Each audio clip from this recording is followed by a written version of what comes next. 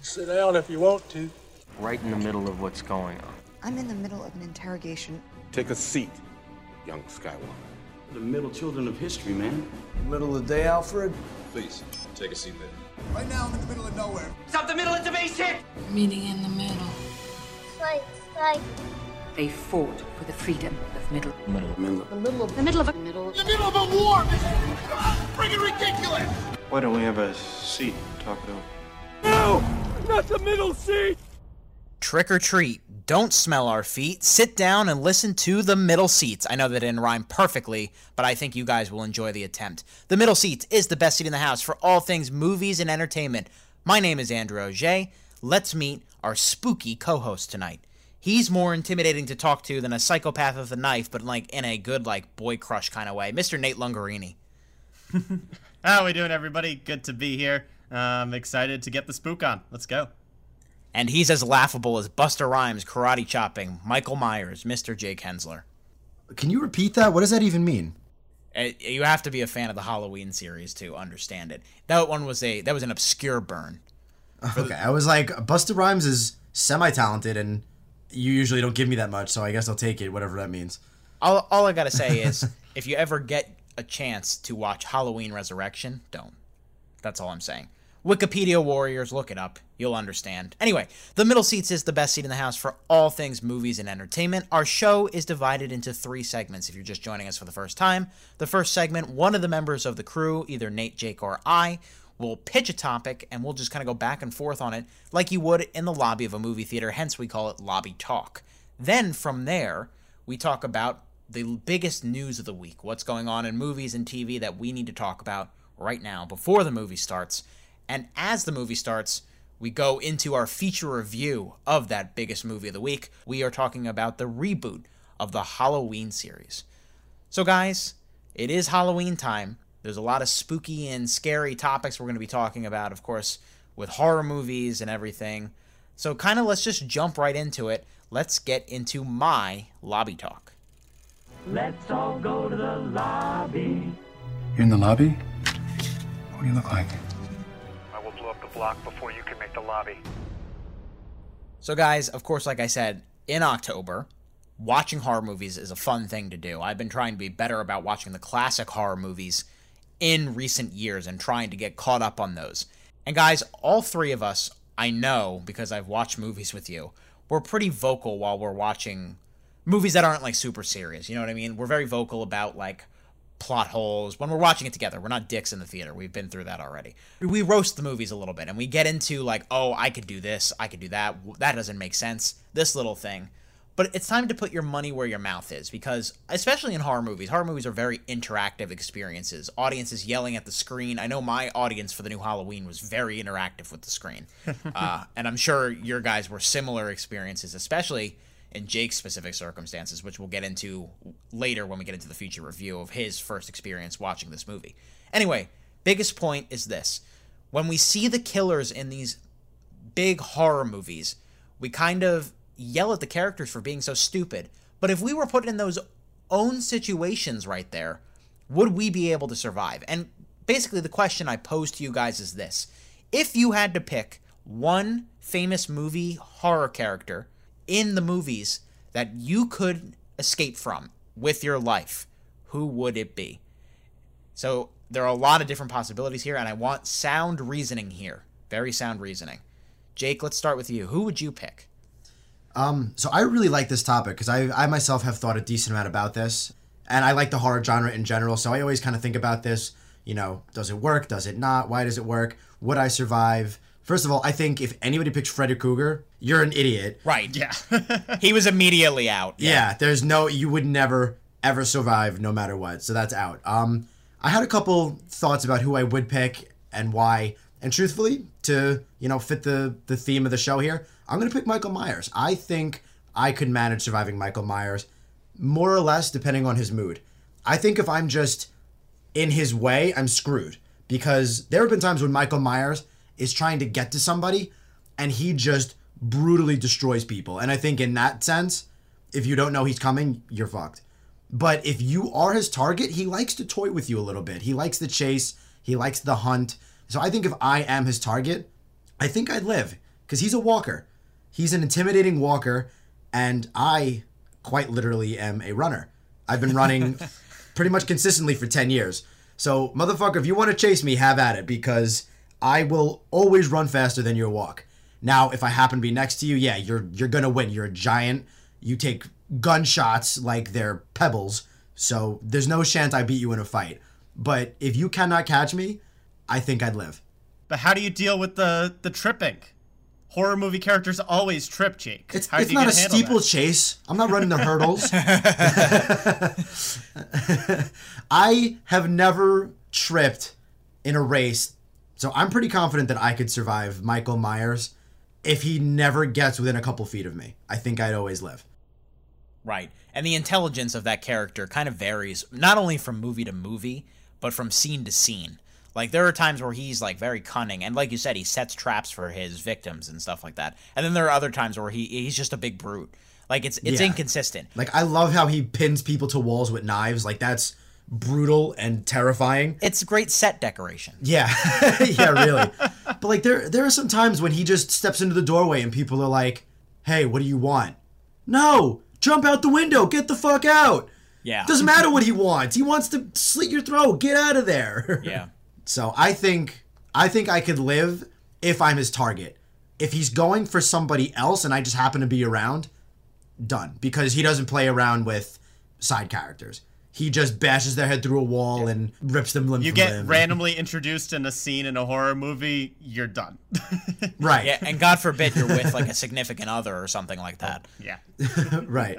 So, yeah, I think I could manage against Michael Myers. I think there are scarier picks for sure, and that's why I obviously didn't pick them, like Freddy Krueger and others. Yeah. Even Jason Voorhees is a giant of a man. Right. In the Friday the 13th remake, they made him into a freaking track star, though, so that kind of takes away the walker aspect. Yeah. Like, he could catch you. Yeah, exactly. I did see that, actually. So, I don't know. And Michael Myers always just walks around with a knife, so I think it at least puts him back a shot. So, I don't know. I'd probably strap myself and just stay in shape, and I think I'd be all right. Right. I considered Michael Myers as well. I think that's a solid choice. That's a safe one.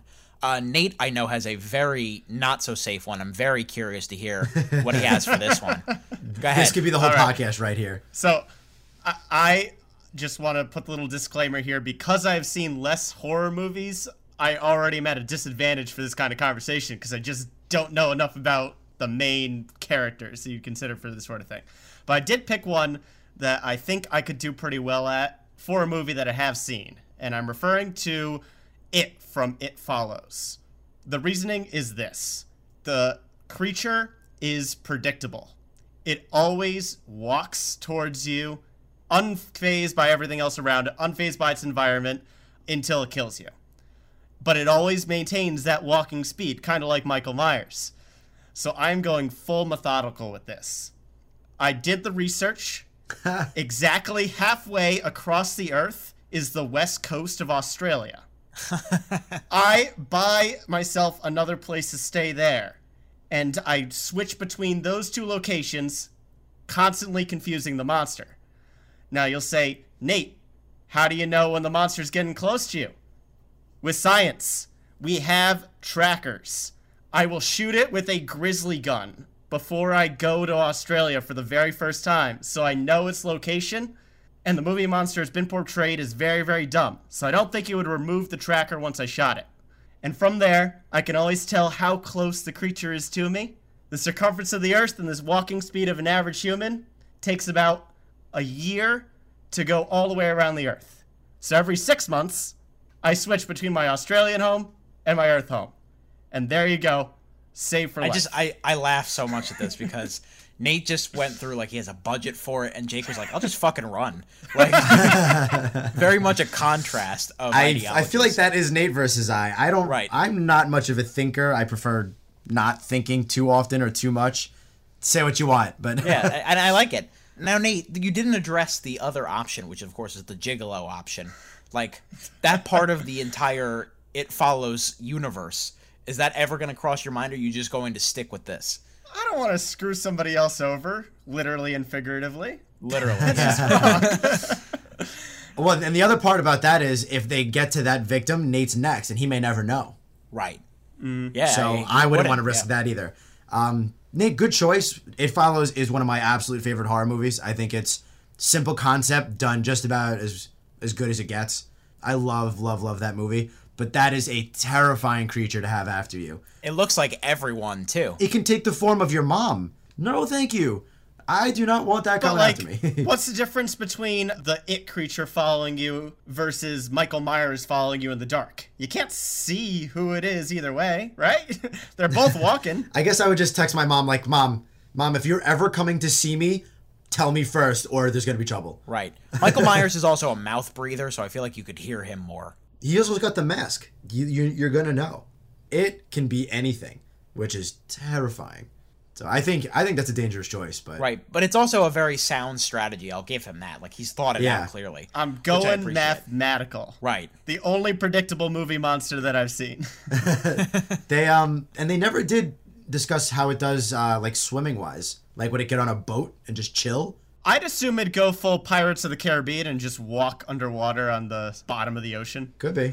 Well, very interesting there. It's a little bit of athletic versus smarts. And I'm kind of going to lean with my choice more towards the cunningness and the smarts of Nate's plan. You know, most of the killers, they can't be reasoned with. They're just evil for the sake of evil. It's rare that you find some kind of serial killer or entity of evil with a method to their madness. Usually it's just they're evil because they're evil incarnate. The person I think that I could get myself out of becoming their victim is Hannibal Lecter. Now, of course, Hannibal Lecter is a completely different animal than the It or Michael Myers. He's sophisticated, he's intelligent, he really likes to spar with both his prey and his counterparts like Clarice. So I think if I could prove myself intelligent enough, which, I mean, hold your jokes for me to finish, first of all. Biting tongue. If I could prove myself kind and a sophisticate and not someone that represents a system that he doesn't enjoy, and someone that represents a better part of society through some kind of, dinner out in public, no like private dinners like in the Ridley Scott Hannibal, where Hannibal Lecter's eating dinner with his prey like at home, like with nobody around, no cameras or anything. Like, what are you doing? Shot. Yeah, we go to like Denny's or Red Robin. I know they have good meat There's probably psychopaths there too. You got to go somewhere better than that. Right, I know. If he doesn't like the waiter, he can have him for a snack later. Forget the tipping 15% part. But yeah, I think if I could talk to him and kind of prove my worth as a person, he would spare me. Because there are a lot of people that don't deserve to live. I mean, that's a bad soundbite to just isolate, but you know what I mean.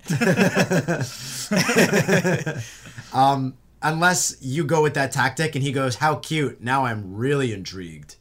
Yeah, well then, I don't know. You're gambling so hard on just assuming that you can just get on his good side. Right. And I feel like the hubris in you would be an automatic red flag for Hannibal Lecter, that he would stick into you like a topping of a sandwich at the deli. Well, here's what you do. You know, everybody's been on a first date before at a restaurant. If it's going badly, you sneak out the bathroom window. And then, the hunt is on, whatever. Nate, you have some room at your Australia house? I'll join you. Have you often snuck out of bathroom windows on bad dates, Drew? No, but this would be an exception because I don't want to die. I think you are not only playing with fire, you are playing with fire, and your tool is matches. I don't know. There's pretty much a minimal scenario where you convince him not to kill you, because if he wants to, you're dead. And he's a genius. He's not like this hulking, scary... I mean, he is scary, but he's not like this gigantic man. He is like the smartest of the smarts. We can't all run a 5-minute mile, Jake. I had to get creative. That's why I would not choose Hannibal. He's a genius. Yeah. He would... I think if he wants you, it does not matter. He tracks you down and he figures out a way. Okay. I think you need to hire, like, Dwayne "The Rock" Johnson to just stand by your side at all times. Yeah. Well, okay, a little bit more pushback than I expected. Thanks, guys. You're a smart cookie, Drew. I don't think you're that smart, though. we want to hear from you guys. Who could you take in some kind of fight or intellectual wits and wagers? We want to hear from you. Comment, subscribe, email, do everything that you do. Anyway, that'll be it for Lobby Talk. Let's move into our news segment. And this just in, a Newsbreak special report. This is breaking news. I've just been handed an urgent and horrifying news story. So guys, we're going to jump right into some big news out of Netflix over the last couple of weeks. Jake and I know for a fact, are pretty big fans of the Marvel Netflix streaming series. Even the ones we're not a big fan of, we usually watch. And I know Nate knows of them, of course.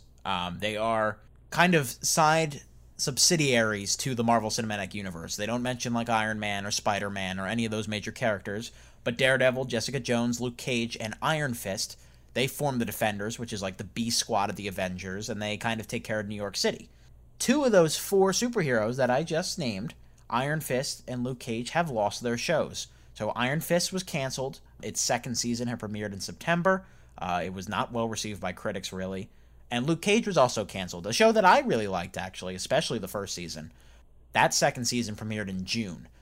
So there's a lot of speculation of why they're doing this. And now we're also hearing rumors that Daredevil, if it does not perform well with season 3, which just premiered earlier this month, could also be on the chopping block. So there are a lot of different factors here.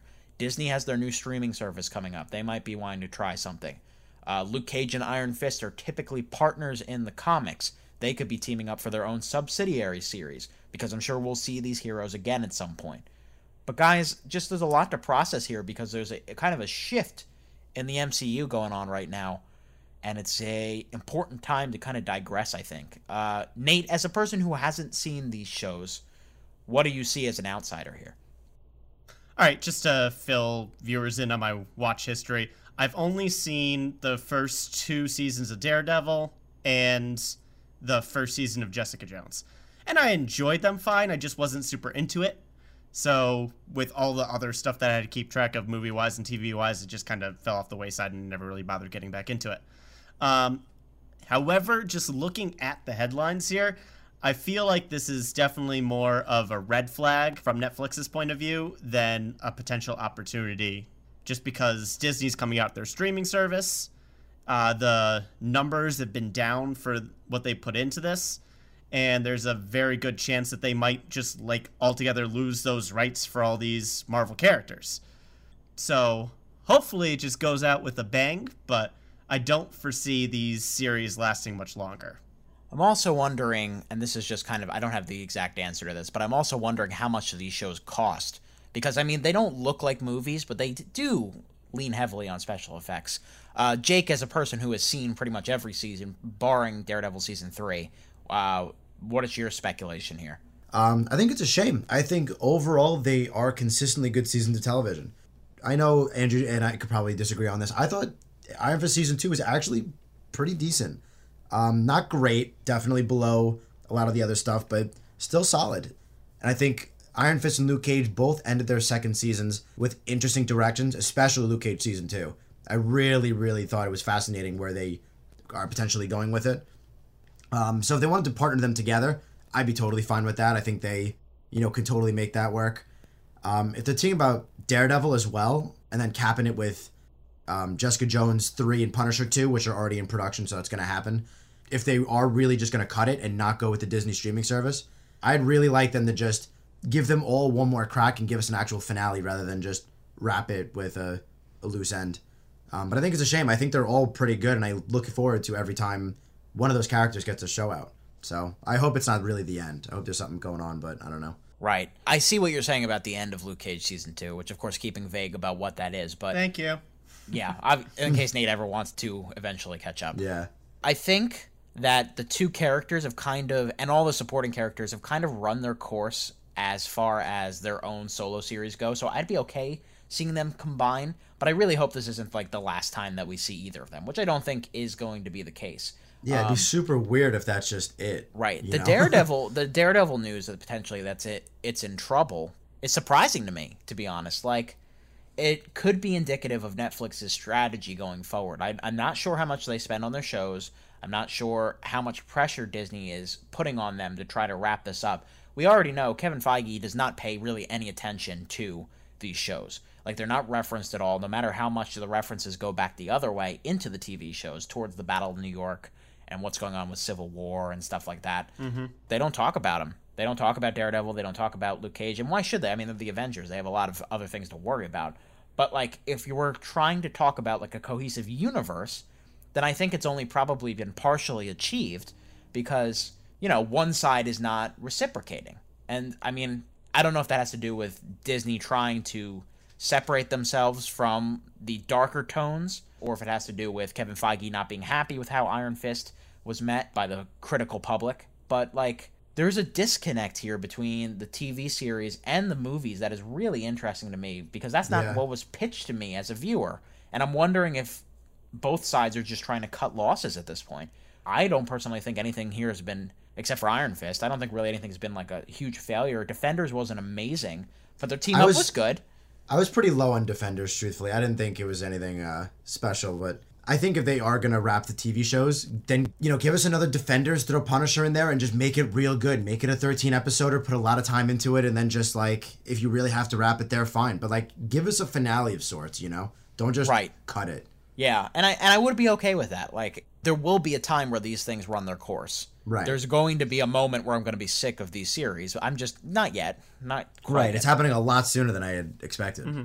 As the outsider here, the original pitch for me, seeing the original Daredevil and even Jessica Jones, was to see superheroes, but in a dark and gritty setting that we haven't seen in all the PG-13 rated movies. And correct me if I'm wrong, because I haven't seen the season, but I feel like as soon as you get to Defenders territory, where you have team-ups going on, you're starting to lose that edge that made the original Daredevil so enticing to so many people. People were eating it up because it was new and fresh, and now you have less of a unique factor, because we've seen episodes now, we've seen those seasons. I would say the edge is still there, because there's some pretty violent shit in these shows. There are specific things that I can, like, point to where I'm like... Punisher is, like... I forgot about Punisher, too. Holding nothing back. Right. Punisher is rough, but also there was a couple of things in Luke Cage Season 2 that made me go, like, oh, God.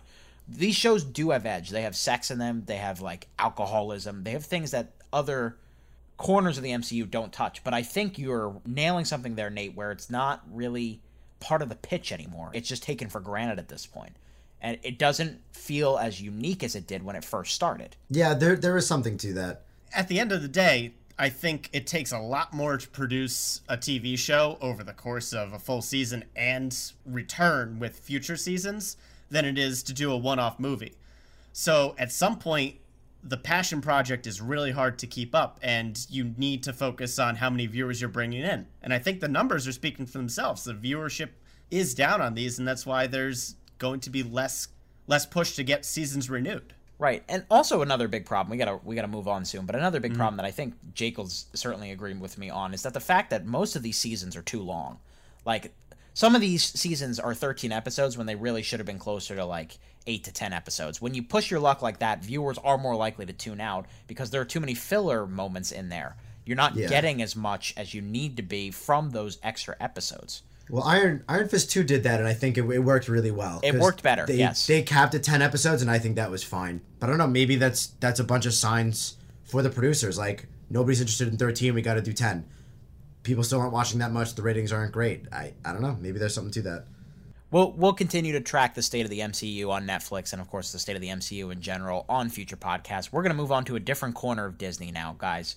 The Pirates of the Caribbean franchise, speaking of franchises that kind of wore out their welcome a little quicker than people expected. So, of course, the first Pirates of the Caribbean came out in 2003. It was a huge hit. Johnny Depp even getting a Best Actor nomination at the Academy Awards for it. That's how big it was back then. Which, like, looking back at that, it's like, wow. The movie must have been a cultural phenomenon. We were all too young to remember it, I feel like. Mm-hmm. And then 06, 07, we get Dead Man's Chest and we get At World's End. One was okay, in my opinion, and one was a really bad movie. One was confusing as shit. Yeah, they all had pretty big problems, but they all made a lot of money. And even the fourth one, which is a pretty bad movie in general, made a lot of money. But then we got to the fifth one, a gap from 2011 to 2017, and by then Johnny Depp's public image had waned. It had been too long in between films, and the movie was the lowest grossing one worldwide besides the original. So, like, that one was pitched, of course, as the end of the franchise. Well, now, Disney's not even waiting, like, the requisite respectful 15 years to even toy with the idea. According to Deadline, they are reportedly considering a reboot of the franchise. Probably no Jack Sparrow, probably just within the Pirates universe. Its own separate story in a different corner of this swashbuckling adventure series. The film, if it is made, will be written by Rhett Reese and Paul Wernick. They are the writers of the 2 Deadpool movies. So, guys that know comedy, guys that know action. Right. Interesting choices there. But 2017 was the last one, last year. So, Jake, what is going on here? Gee, fuck if I know.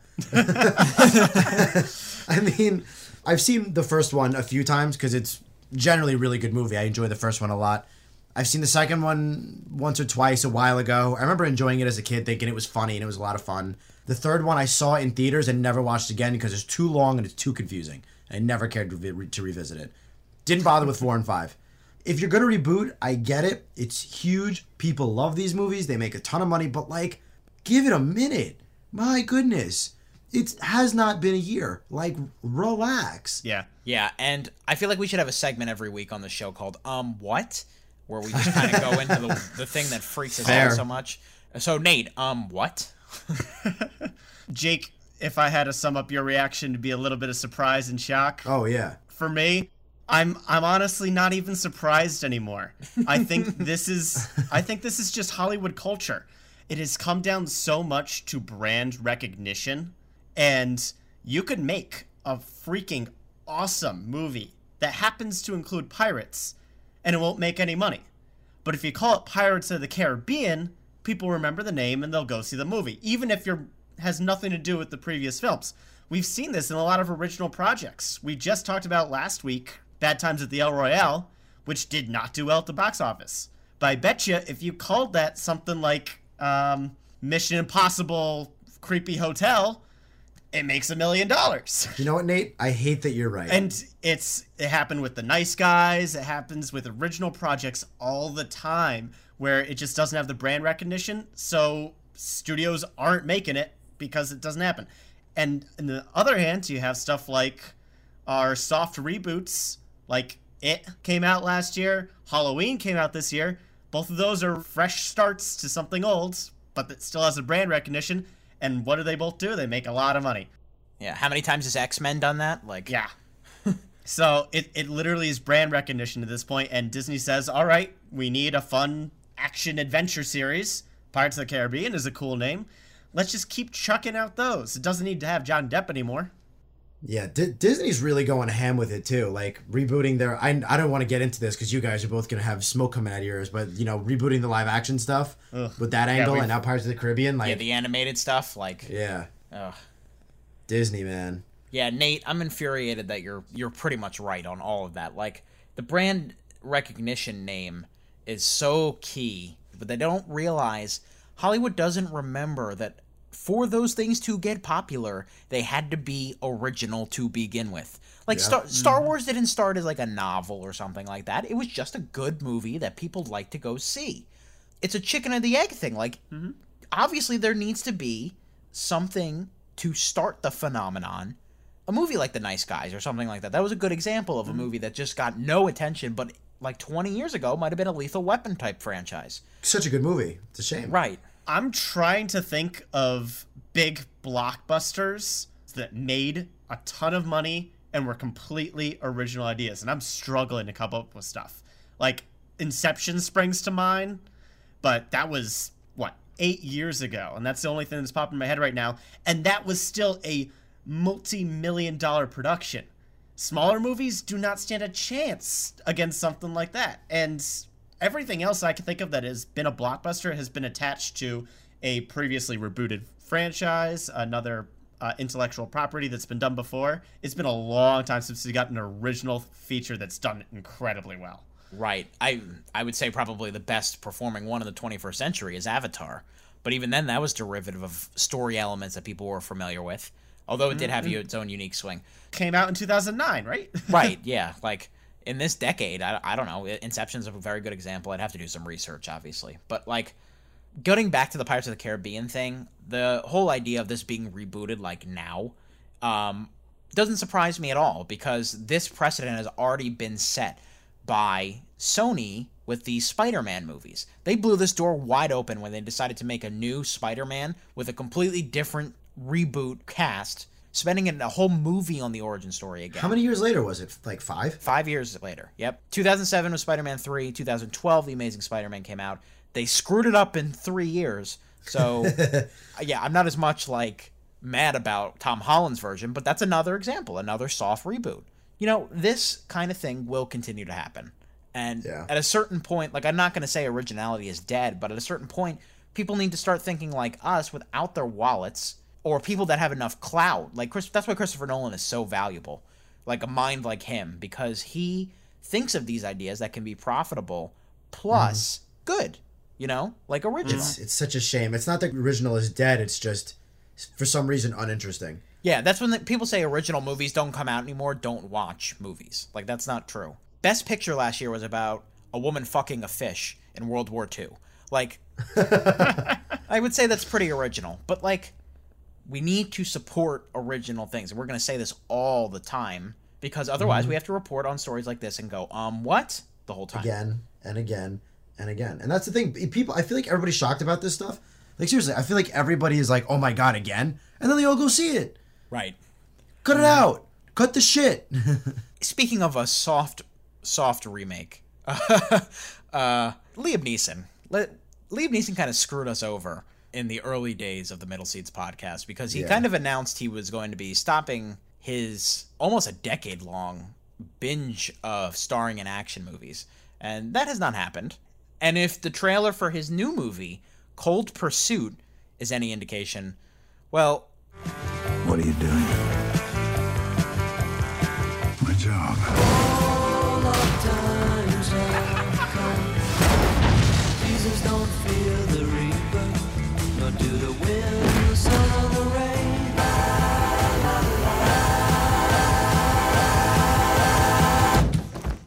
Gonna kill him.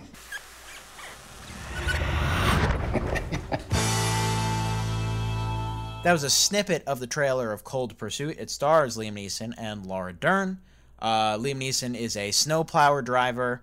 His son overdoses on drugs, and he uses his trusty snowplow and the snow to kill those dastardly drug dealers. It's coming out this February, right around the 10-year anniversary of Taken, which, of course, started this whole Liam Neeson action trend, as far as, like, the star of action movies goes. So this was a big topic of discussion, actually, in my office today.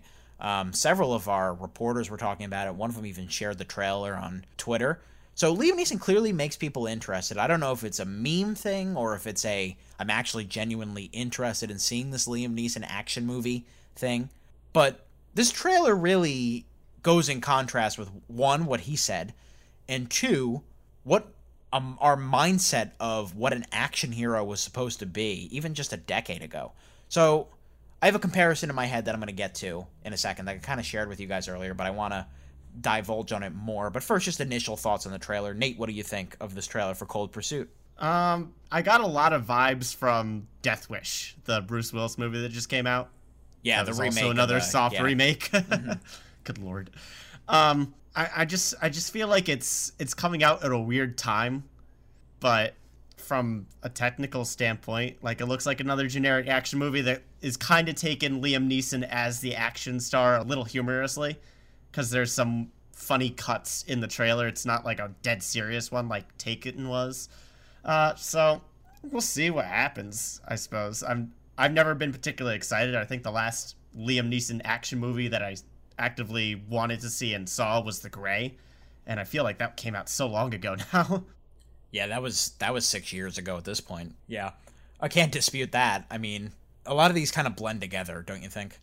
Yeah, Nonstop, all the other Taken sequels that did worse. Yeah, The Commuter, Unknown, they kind of just swap out scenarios, which is why I'll get into my metaphor in a second. But first, Jake, initial thoughts.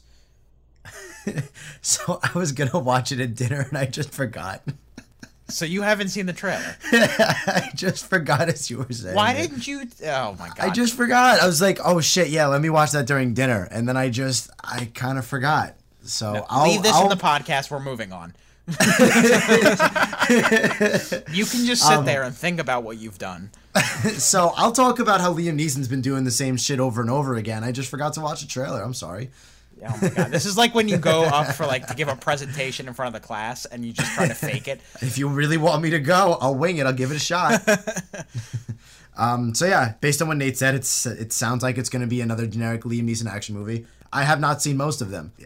I don't think any of the action movies have done particularly well enough or looked particularly good enough for me to go, yeah, I want to make time for that. And I guess that follows suit with trailers now too. I don't know. I guess I just forgot. Oh my god. It's so forgettable that we gave you an assignment and you still didn't. Yeah, I guess so. There you go. Maybe you can comment on this a little bit more. Liam Neeson's career from 2009 to now reminds me a lot of what Arnold Schwarzenegger did back in the day.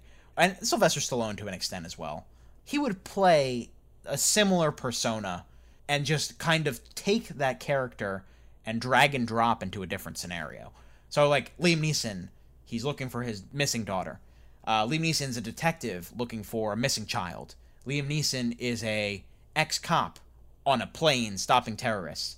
Stuff like that. Like, you can take the bare bones of what Liam Neeson's been doing and just drag and drop into different locations. And I think the outlier to that, the only example that doesn't fit that kind of definition in the last 10 years or so, as far as these lead movies are, is The Grey, which is a very, very good movie. Really well directed, really well written by Joe Carnahan, who's an underrated filmmaker. But, like, again, Cold Pursuit's kind of the same. One of my coworkers that watched the trailer literally thought it was one of those fake trailers, like where they cut together different pieces from different movies. And I had to explain to him that no, it was a real movie that's coming out in February. And he was shocked because it just looked so generic and like every other movie that he's made. I'm kind of waiting for Liam Neeson to make like a Marvel appearance in just one of the new movies. Yeah. Maybe he's been playing Groot the whole time. It might be a return to form, honestly, back to Qui-Gon days. Right. Are we calling Qui-Gon a return to form? Because that's Ross on that's just it. Like, if you said 10 years ago, what do you know Liam Neeson for? You would probably say Schindler's List, right? Right. Like, Taken was really, really cool at the time because it was Liam Neeson doing something we had never seen from the actor before. Exactly. That's why it worked. And now, if you say Liam Neeson, you're thinking generic action movie guy. And I think that's a shame. You're still thinking Taken. Mm-hmm. Taken as a good bar, as opposed to Oscar-winning performances. Right. And that's kind of crazy to think about. Mm-hmm. So guys, mark your calendar, February 8th or 9th. Maybe we'll be talking about Cold Pursuit when it comes out, but we'll get to it. I'm going to forget. Yeah. So I'll put it on the calendar. Anyway, that will do it for this week's news segment. It's time to get into our creepy crawly review of Halloween. We're here to investigate a patient that killed 3 innocent teenagers on a Halloween in 1978. Everyone in my family, turns into a nutcase this time of year. Yeah, I mean, your grandmother is Laurie Strode. She was almost murdered. Do you know that I pray every night that he would escape? What the hell did you do that for? So I can kill him.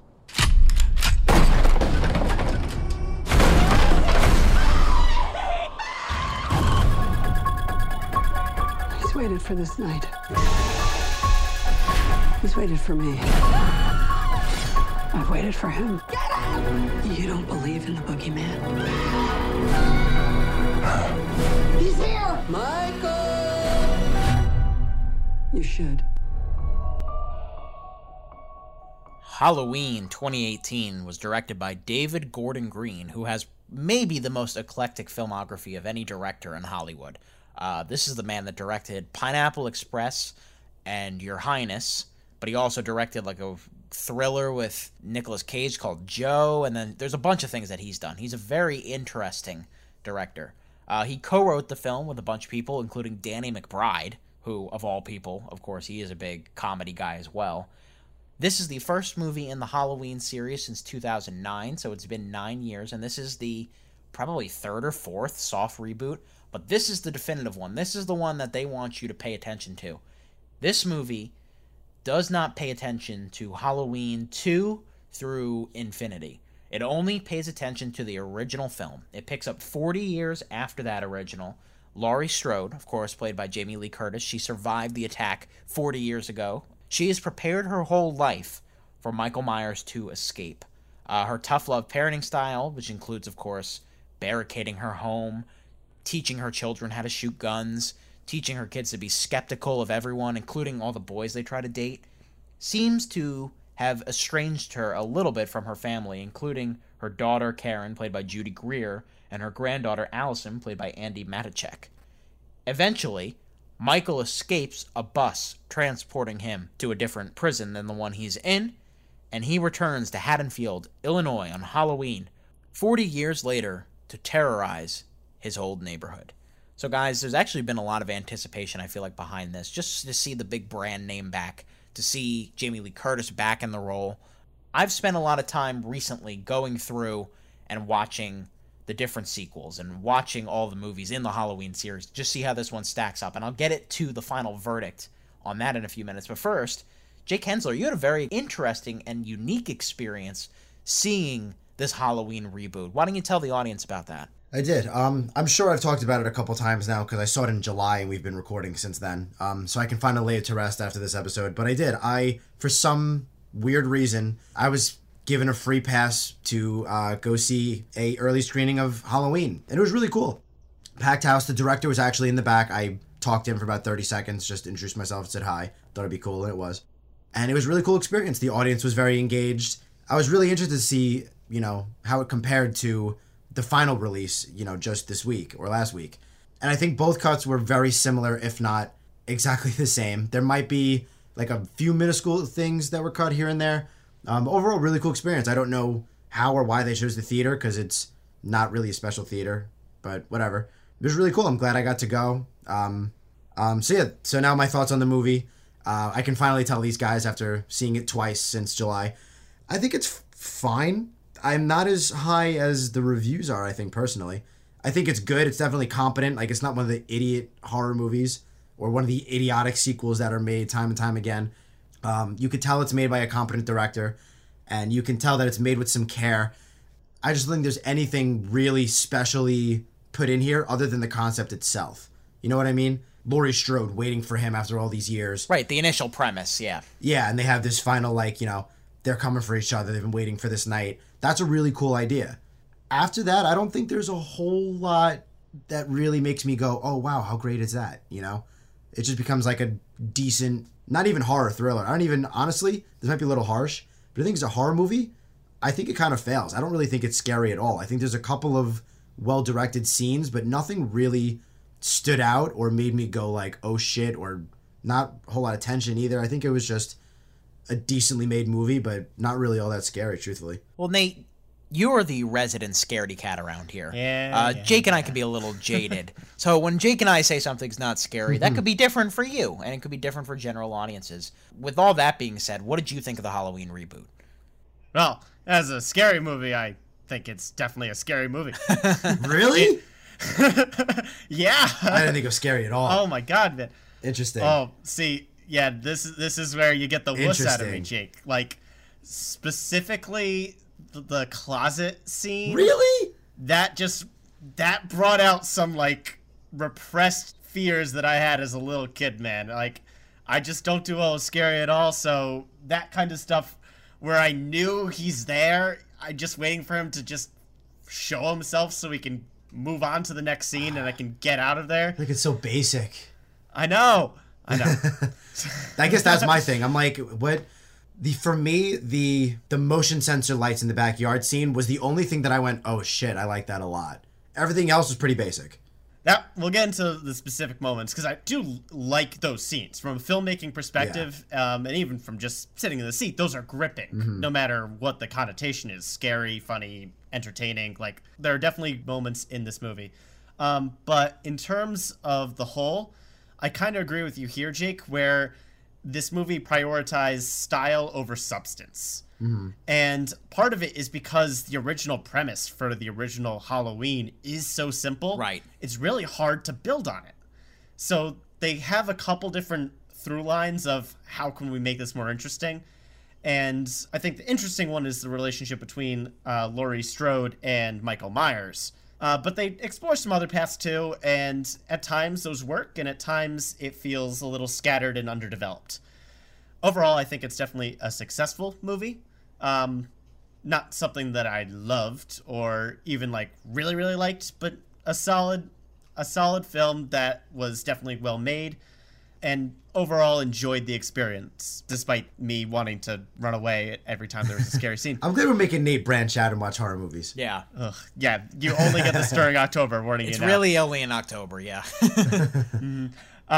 This definitely felt like a 2018 version of this movie. Like, this was a lot more brutal than the original was, a lot more violence. Not so much like it's over the top. Like, there are some freaking bloody horror movies. This isn't one of them. But it definitely felt like a modern take on what horror is. Right, the body count is probably almost double compared to what it is in the first, if not more, probably more. I looked this up before the show. I think the body count for the original is 5, and I think we're upwards of 16 to 18, depending on what internet article you read here. Yeah, that makes sense. The word that stuck out to me that both of you guys said a couple of times is simple. It's a very simple, back-to-basics execution here. David Gordon Green and Danny McBride and the creative team behind this clearly watched a lot of these sequels that I've watched recently. The second movie, after the original, of course, which we've gone into, you can listen to our freeze frame review on that film. It's very simple. The second movie does a pretty good job imitating that. Everything else after that is convoluted garbage, pretty much. Like, I made a reference to Busta Rhymes karate chopping Michael Myers right at the top of the show when I was referring to Jake, and Jake was very confused about what I was talking about. That's how much this series jumped the shark by 2002. There were movies where Michael had transferred evil to his niece. He was part of a manifestation of evil by a cult. It made Paul Rudd look like a bad actor. He's in one of these movies.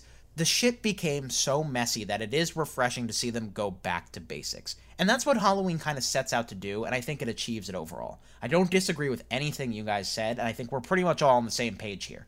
It's an entertaining throwback slasher. It has both the good and the bad of the slasher movie. It does succeed. I want this to be a positive note for me, because it does succeed. It's always fun and engaging, and I had a very good time watching the movie. But I do agree with you guys that it does not do a lot with its plot, and it's very frustrating when it comes to character and storytelling flow, and it does not sidestep any cliches when it gets a chance at all. But the things it does well, it does really well. The direction we were talking about, the use of lighting, the use of the camera work, a really, really good score. Absolutely. Yeah, the score was good. Yeah, the score is... yeah, it has a very good basis because the original score is so great by John Carpenter himself. But, like, I know Trent Reznor and Atticus Ross worked on part of it, and they're fantastic at what they do. And the score really adds to the atmosphere like it did in the original film. I think this movie's at its best storytelling-wise when it focuses specifically on Laurie and how these 40 years have affected her. I think nobody can dispute Jamie Lee Curtis does a very good job here. Just kind of getting into Laurie's survivor PTSD, both in the strength of her and the weakness of her, where she'll just break down in random moments. And then in other moments, we see how strong and awesome she is with a gun, and how brave she is taking care of her family, who were really frustrating in how they deal with her at points. And I'll get more into that in spoilers, where they just, like, this is a person that knows what she's doing, and they just straight up don't listen to her at points. It's frustrating as a viewer to watch. But overall, as a redemption film for the Laurie Strode character and for the Halloween franchise, it's a very good step forward. Some of the things I thought was interesting, that the movie was very clearly self-aware. Like, even the opening title sequence was very similar to the original from 1978. Yeah. And I like that they brought this back, and I thought it was really a really interesting discussion. Laurie Strode's granddaughter is talking to her two friends, and the guy friend is kind of saying, like, not that murder isn't a big deal, but he only killed, like, 4 people, I mean, or 5. It's so much worse has happened since then. Why is that a big deal? And I'm like, that's actually... I kind of like that they're throwing that out there, because they're very self-aware, but they also make you realize, like, yeah, there's much worse that's happened in real life since then, but it doesn't change the fact that murder and horror and Michael Myers, who is evil, is still bad. Right. The movie does a really good job of balancing, like, the earnest, old throwback nostalgia slasher with the meta. Like, this is not over the top like Scream or anything like that, where they're completely meta, and like, or even Cabin in the Woods, which is super meta. But, like, it's got a little bit of a mix in there, and I feel like that was a lot of that was Danny McBride and David Gordon Green's little touches to it. And they limited the throwbacks to the original. There's a couple homages there, particularly like one scene that I know we're all going to talk about when we get into spoiler section at the very end. That's almost shot for shot. But I think it does a good job of not throwing the spotlight on those moments so you can appreciate them as just good filmmaking on its own. Right. I'm glad we're getting to the positive stuffs now, because I feel like once we get into spoilers, for me especially, my tone is going to become a lot more negative, because that's going to be the time where I bitch about what I really don't like. But I do want to make it clear that I think it seems pretty obvious to me that all three of us thought it was a good movie, at least. It's solid. Yeah, not a bad movie, but truthfully from David Gordon Green, who did Stronger with Jake Gyllenhaal, which is really good. Yeah, that's the other one I was hoping for a little bit more. Yeah, I think we're all just feeling like this movie was a little too safe. Maybe. Yeah, maybe. Safe's not a bad thing, though, for me. Like, given what I've seen and what this series has done before, like, and that seems to be a context that I have different than you guys, but, like, safe is not always terrible. Like, no, but I it's feel not like spectacular either. Yeah. I feel like there could have been a little bit more to work with, to play with. I guess we'll go into spoilers and we'll talk more. Yeah, let's get into our ratings here. If you're just joining us for the first time, the Middle Seats podcast, we operate on a seat scale when we rate movies. Here's how it works. If we think a movie is phenomenal, it has no flaws whatsoever, it gets placed upon a royal throne. If it's a movie that's, like, really good, has a couple of flaws, but, you know, it's a great time nonetheless, it's a really good movie, probably towards the tops of the year, we give it a plush recliner. If it's a movie with some significant problems, but mostly good, the good outweighs the bad, we give it a wooden seat. If it's the inverse of that, where the bad outweighs the good, but there is some solid things in there, we give it a damp lawn chair. And if it's a movie with no redeeming qualities right now, we send it to hell in the sleazy outhouse. And also, we have our bag of popcorn moniker, which kind of recommends whether you should see the movie in theaters or not. Nate, let's start with you. Final thoughts as far as non-spoilery thoughts and a rating for Halloween. Alrighty. I'm gonna go pretty middle of the road here. I overall enjoyed the movie, but I don't think it did anything particularly special. So I'm gonna go with a nice wooden seat on this one. Still a solid recommendation, and I think a lot of people that are any sort of horror fans or just in the mood because of the season are going to have a good time with this movie. The only real knocks I have against it is that I think some of the things they did try to do, to whether it's sequel baiting for future installments to the franchise or just to spice up the story a little bit, they just didn't really commit to any one of them. I think that this movie needed to, and because of that, it just feels a little too safe, a little too much in the comfort zone, and I think that's why it's just not gonna get too much higher on my seat scale here. Okay, fair enough. Jake, what about you? Wow, Nate and I on the same page recently. Last podcast, this one, yeah, I'm good wooden seat. Kind of like you said, definitely not bad. I like the concept idea. It's just the execution was fine. It was just fine. Definitely not great. Definitely some flaws, some very stereotypical roll your eye moments at certain characters. I think the bag of popcorn icon here really depends on, like, what theater you're going to and, like, what time. Like, if you're going to see it, like, super late when nobody's going to be there, it's going to be a bit different. But if you get to see it with a good audience, then I'd recommend seeing it in theaters, because this could be fun with a good audience, for sure. But I just don't think this movie did anything particularly great. It just had a good concept with a competent execution. It wasn't like a bad Friday the 13th remake. It was just pretty good. Guys, can we lay our wooden seats together and watch the stars from one of our patios? I think that would be really nice. As long as it isn't a full moon out. Yeah, I can't remember the last time we gave a movie. It might have honestly been pretty, like, close to now. But, like, off the top of my head, it seems like we've been mostly in sync. So I'm going to sound like an echo chamber here and keep it brief. It is an entertaining movie, especially when you have a good crowd. It's a good release here around Halloween, obviously, because of the title and because if you're looking to be in a mood for just a fun slasher film, it is frustrating in its lack of ambitions at point. It is very much trying to remind you of the success of that original Halloween, but at the same time, it's kind of just playing it safe, and that at times leads to some problems that are 40 years too old, in my opinion, which we'll get to in a bit, just with certain character and plot decisions. But overall, I do recommend it. I think it's a fun time, especially if you know you're going to have a good audience. Give it a shot. You're going to enjoy it. So, guys, that'll do it for our non-spoiler section of Halloween. If you have not seen the reboot of Halloween, please tune out now. If you have, come into our spoiler section. Whoa! Oh, spoiler alert! Spoiler alert! Spoiler alert! Excuse me! Spoiler alert! So, guys, I could nitpick pretty much every character that isn't Laurie Strode until the sun comes up. But like, is there a certain thing you guys want to focus on to start with? Because that was the main thing for me. Just like, I don't know. Go ahead, Nate. I think one of the weirder twists of this movie is what they try to do with the doctor character. Yeah. I literally went, oh, come on. Yeah, me too. So just to fill in the audience here who is just skipping to the spoiler section without seeing the movie, there's a point where Hawkins, who is one of the police officers from the original movie, is out looking for Michael Myers with this movie's version of Dr. Loomis. And they pick up Laurie's granddaughter, and she's driving in the back. They find Michael, they crash into him, and Michael Myers does the normal Michael Myers thing where you think he's dead, but he's not. The twist, though, is that the doctor is so angry that this fascinating mind has been killed that he goes and kills Hawkins and just goes full psycho. And at the time, it just felt so jarring. I agree. Yeah.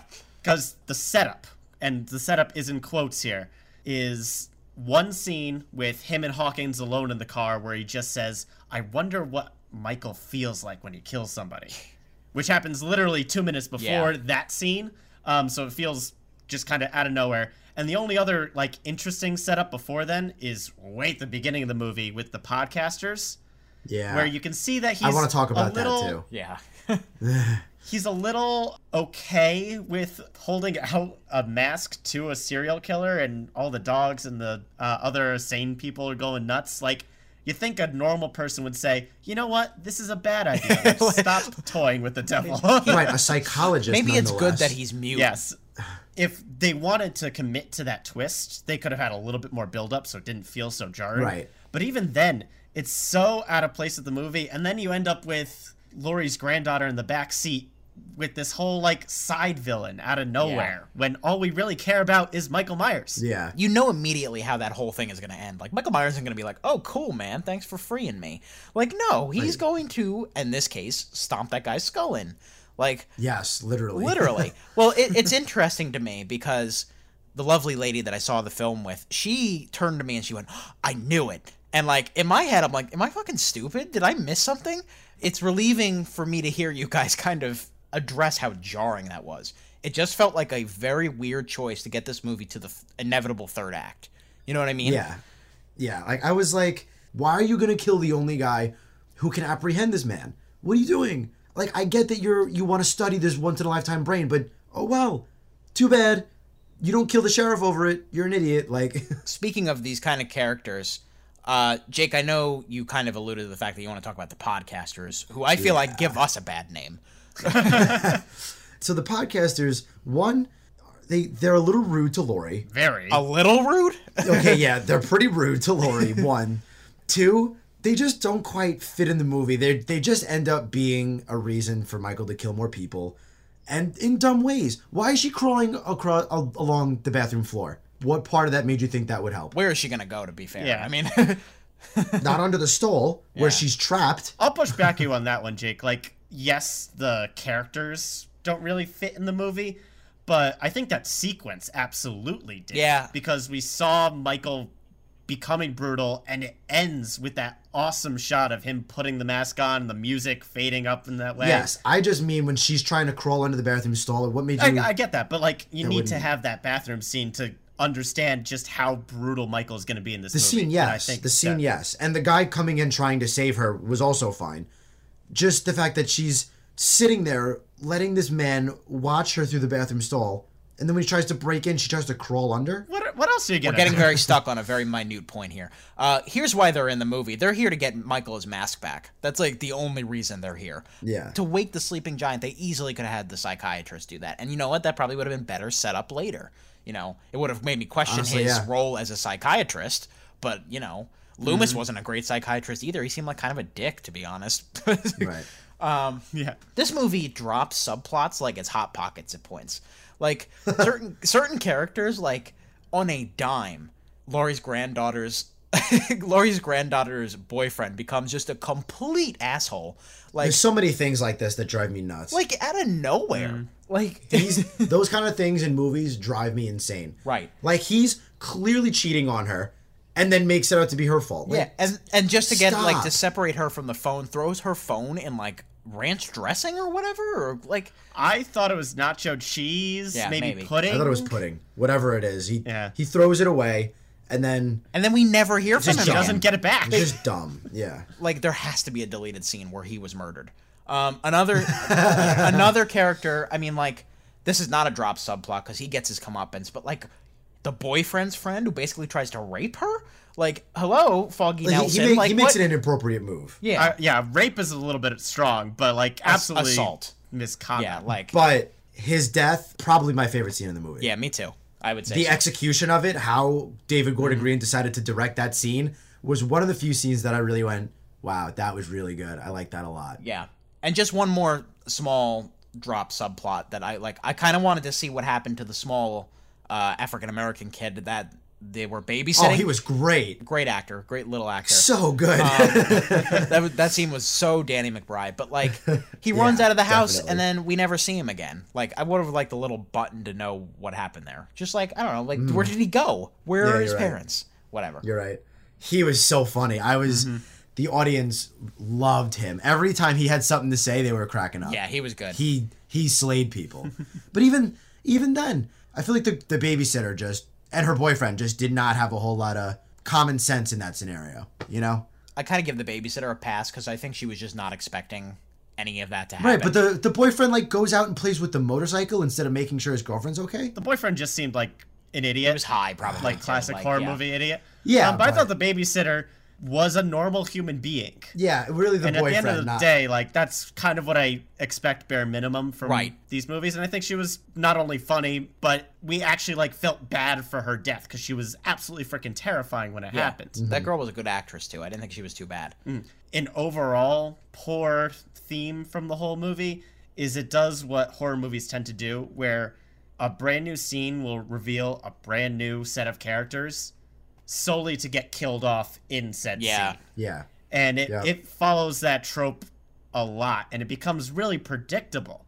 And again, this is coming from someone who doesn't see a lot of horror movies, and I can understand a trope when I'm seeing it in a movie, because it just happens all the time.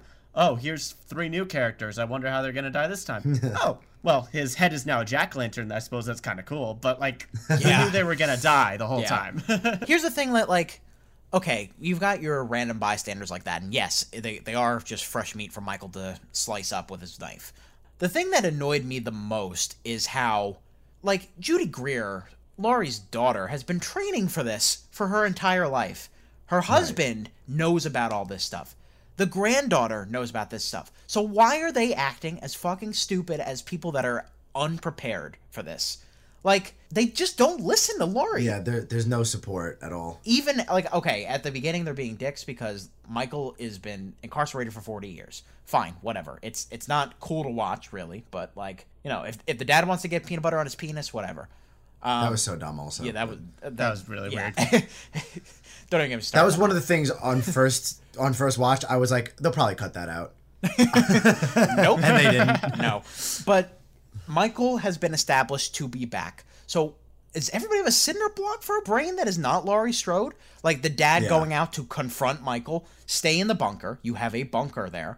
The mom going up to try to find Laurie, stay in the bunker. You have a bunker there. Allison escaping Michael and the psychiatrist when the house is 15 feet away and there are cop cars ahead, but she pivots to the right and runs in the wood. Yep. These are things that I am usually forgiving of, but at a certain point, I'm like, where are you going? And same thing, the police truck kind of veers off to the side, and the cop car, not that far away, is just watching him. Yeah, what are they doing? What are they doing? Again, typical horror cops are idiots for no reason thing. Yep. But I think that's actually a good pivot. We should really talk about this third act. It's what everything has been building to, and I think it's important that we address it. Did you guys think it worked? Yes or no? I think yes. Mostly. Yes, mostly. Okay. Laurie v. Michael was cool, but then all that other stuff was intruding. Yeah, overall, I thought it was definitely a cool idea, just not quite as scary as I thought it would be. I know he's in the house and she wants to kill him, but realistically, wouldn't you wait for him to come to you? Why are you going room to room looking for Michael Myers? Wait for him. You are sticking your neck out there. No? Yeah, like I see that, but at the same time, the way it all wrapped up, it was clear that that was kind of part of the plan to kind of bait him like this. I mean, a lot of things had to go right for said plan to work, but pretty ballsy for a 65-year-old woman, yeah. But I guess you're right.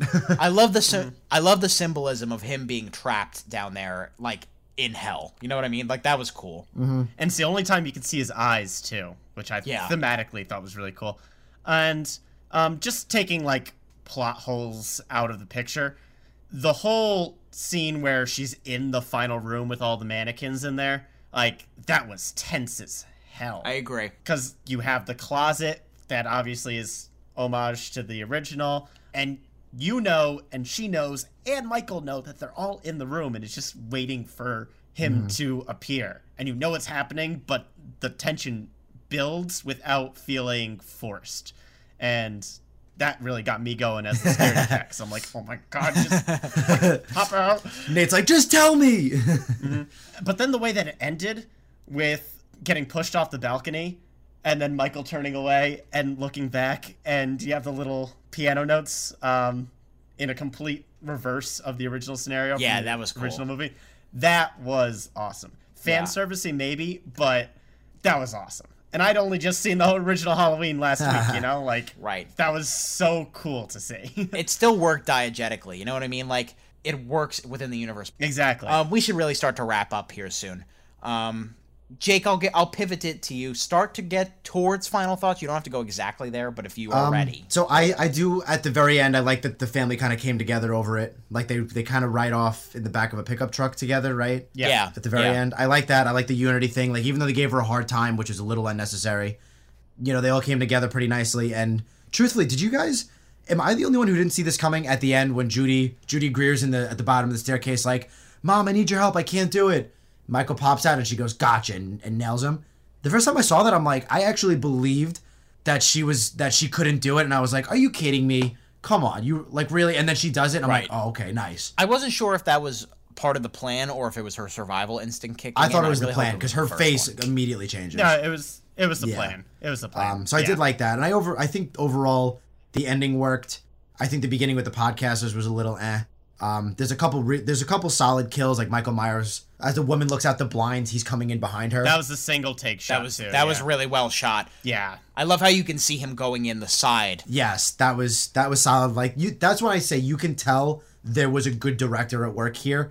But overall, it just didn't do enough, and there was too many basic stereotypical, like, because of course they're transporting him on Halloween night. Because of course the boyfriend's an asshole for no reason. There's just always stuff like that that's going to make you roll your eyes. But overall, it was solid. So I guess we want to go into final thoughts. Those are my final thoughts. Overall, solid. Nothing crazy. Nothing great.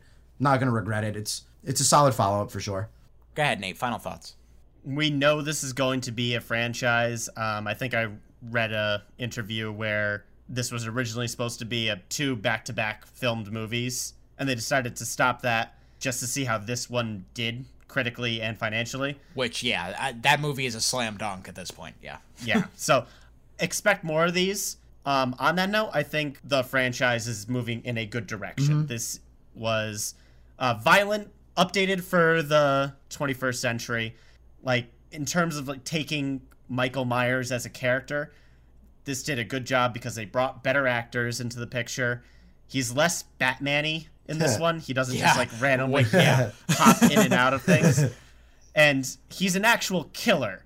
In the original, he kind of just screws with people. Right. For a really long time, and you're waiting for the kill. Here, like, if he gets you in your sights, you are a target and you are probably going to die. And that's terrifying. That's like an actual movie villain that's worth making several movies about. I just hope that they pick a through line and they stick with it. Rather than saying, oh, let's do his origins here. Let's make a family issue here. Let's make the granddaughter the killer in this movie. Like, yeah. Overall, I think this is a solid installment to the franchise. I'm happy to see where they go from here. But you're going to have to wait until next Halloween to get me to see it. Because I was still scared, man. The point of this being a more violent version of the original film is very true, especially when you consider one of the first kills that Michael Myers has, if not the first kill, is of a child.